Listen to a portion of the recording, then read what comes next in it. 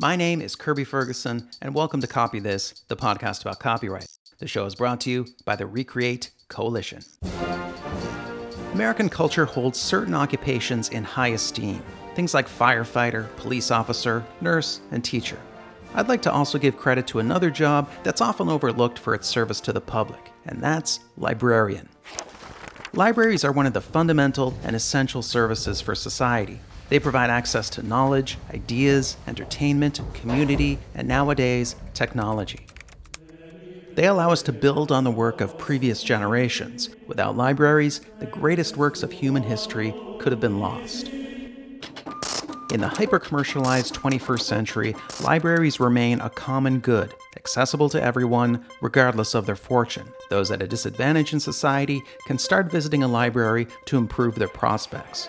And if every business goes bankrupt tomorrow, it will be libraries that will preserve their knowledge and prevent it from being lost. The stewards of this great institution are librarians. These are people who have a passion for preserving, organizing, and sharing knowledge. They provide us the service day in and day out, and they do it very quietly because, they're librarians. To do their jobs, librarians need to engage with copyright constantly. Almost everything they touch is copyrighted, so they rely on clear, coherent, and reasonable copyright policy. Here to discuss how librarians interact with copyright is Laura Quilter. Laura is the Copyright and Information Policy Librarian at the University of Massachusetts Amherst. She's known for her work on intellectual property and new media, as well as her long-standing archive of information on feminist science fiction. Laura, welcome to the show. Thank you. What does a copyright and information policy librarian do? My primary position here at University of Massachusetts Amherst is education. I will say that what I do often varies from, other different kinds of copyright librarians. We all have different portfolios. But my primary role is education. And so I do a lot of educational programming. I consult with individual faculty or staff, students, to help them understand their copyright matters. So, they're faced with a publishing contract, and they honestly don't understand what is in a publishing contract, what are the rights they're giving up, what they should want to hold on to, what it means to give up these rights. Or, I help them understand how to assess whether something is fair use or public domain or all of those kinds of negotiations. So how has your world changed and evolved since you started working in the field? There have been sort of two general changes that almost anyone in the field might recognize. And first was, the rise of intellectual property and this idea of information as property and something that can be controlled and something that is the best or the only way to control it is to treat it as property. So kind of a very aggressive and copyright maximalist world. And that was happening, for a long time really, but it was happening into the 90s. And we started analyzing it, right? We had scholars analyzing it and realizing, this is creating a permissions culture. What does that mean? This is really fear-based. This is giving up our rights. And so that's the second thing that we started to see. And of course, there were strains of that critique of copyright maximalism that have been going on for a long time, but it really became popularized and widespread in the late 90s and the 2000s. And so then you started seeing this, I wouldn't call it a backlash, but, a swing of the pendulum back to recognizing the importance and value of balance in the copyright world. And so that has been, a really big trend over the last 15 years is, it's not just libraries realizing it. It's not just academics realizing it. It's even in the broad public is realizing, you can't just have copyright running roughshod over every other right, over every other value that we have. So I think that's really been a tremendous change in the kind of the later part of my career. And I think what that's brought, and kind of a more notable change, is many colleagues, right? When I was working on this in the 1990s and I would tell people, I really care about copyright and the public interest in copyright, people would look at me side-eyes. They had no idea what a public interest in copyright might even be. And now, we have so many wonderful colleagues within libraries, within the civil liberties community, who really recognize that there are public interests at stake in intellectual property law and copyright and patent and telecommunications. And so just that broadening of the collegial and scholarly perspective has been wonderful.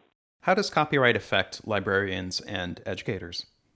Oh my gosh, so many ways, right? Libraries and librarians are constantly dealing with the stuff of copyright. Printed books, music, sheet music, sound recordings, films. I mean, we're just constantly dealing with it. And what are we doing with it? Well, we're preserving it, which sometimes requires making copies. We are putting it into different forms. We're accessing it in different ways. We're providing copies of it, right? Libraries and librarians are constantly interacting with things that, are really right squarely in the territory of what is covered by copyright law. Educators are also right in the middle of it because educators are, for one thing, constantly providing copies to students or helping students access copies. But for another really key reason, which a colleague of mine has often said is, humans learn by making copies. We learn by reproducing things, right? Like little kids are copying things.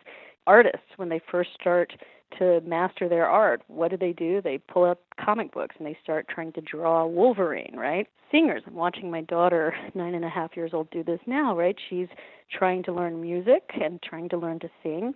And she's picking out artists that she likes, and she's trying to imitate their interpretations of songs, and she'll be singing along with them. So humans just learn. We're imitative naturally, right?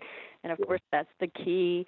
That is copyright, the right to make copies. That's exactly what we're doing. So why do librarians and archivists support balanced copyright and fair use? And that's such a good question. I mean, I think anybody who uses copyright thinks and supports a balanced copyright culture, even though they don't always acknowledge it on a deep level. They might think, well, the best balance is, more copyright and more protections. But once you actually start asking them to get specific and to talk about, but should this be maximalized or is there a balance here? You'll find that almost everybody understands the need for balance in particular ways, right? Again, I think for librarians and archivists, because we have this key role where our entire job is really embedded in copyright culture, we have this unique role in culture where we are not just collecting materials and preserving them, we're supporting the development of scholarship, we're creating scholarly works ourselves. Archivists in particular are constantly creating new exhibitions and new displays that, are themselves copyrighted works, right? So here we're really like in the mix of, making sure that material is available to others to create, and yet we're collecting and preserving that which has already been created. What do you want policymakers to understand about libraries and fair use? That the balance is actually what makes copyright work. We talk about sometimes in cases copyright is the engine of free expression because it has this incentivizing purpose. So the boundaries that we put on copyright, the limitations, the balances that we embed within copyright, those are absolutely critical to making copyright work as it is intended, right? As the Constitution says copyright is supposed to work to produce, to incentivize the production of new creative works.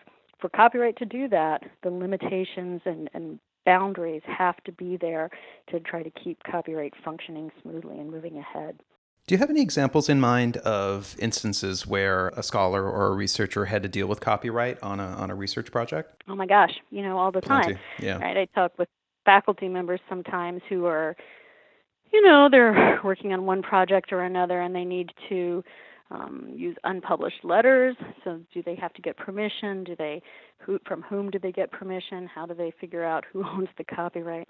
Or they're using old photographs, maybe they're wartime photographs and figuring out, again, is there a copyright on these materials? Who would own the copyright? How would you get hold of them? Is your use fair use or not?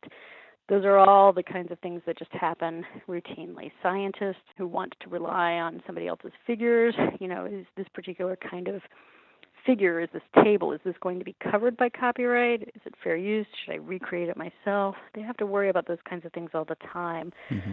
Once they're actually dealing with publishers will sometimes, I don't necessarily have the longest view on this, right? I don't know what publishers were like 20 years ago. I do know that quite a few publishers now are really responsible and careful and figure out and understand that fair use is really there to be used, right? But some publishers, are really, they're just using guidelines that were handed to them 20 years ago. They haven't really updated it or even thought about it. And so they'll require things like, permissions for screenshots, from a film in a critical work about a film.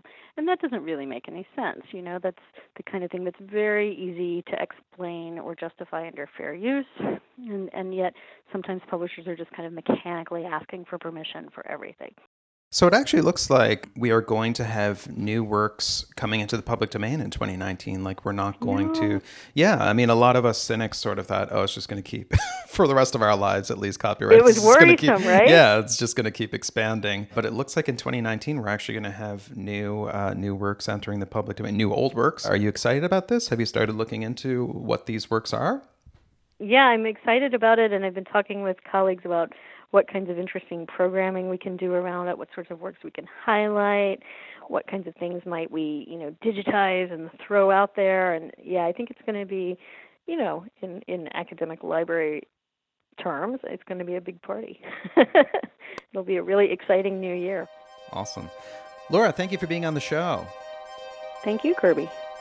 Thanks so much for listening, everybody. We will see you next time with a brand new episode of Copy This.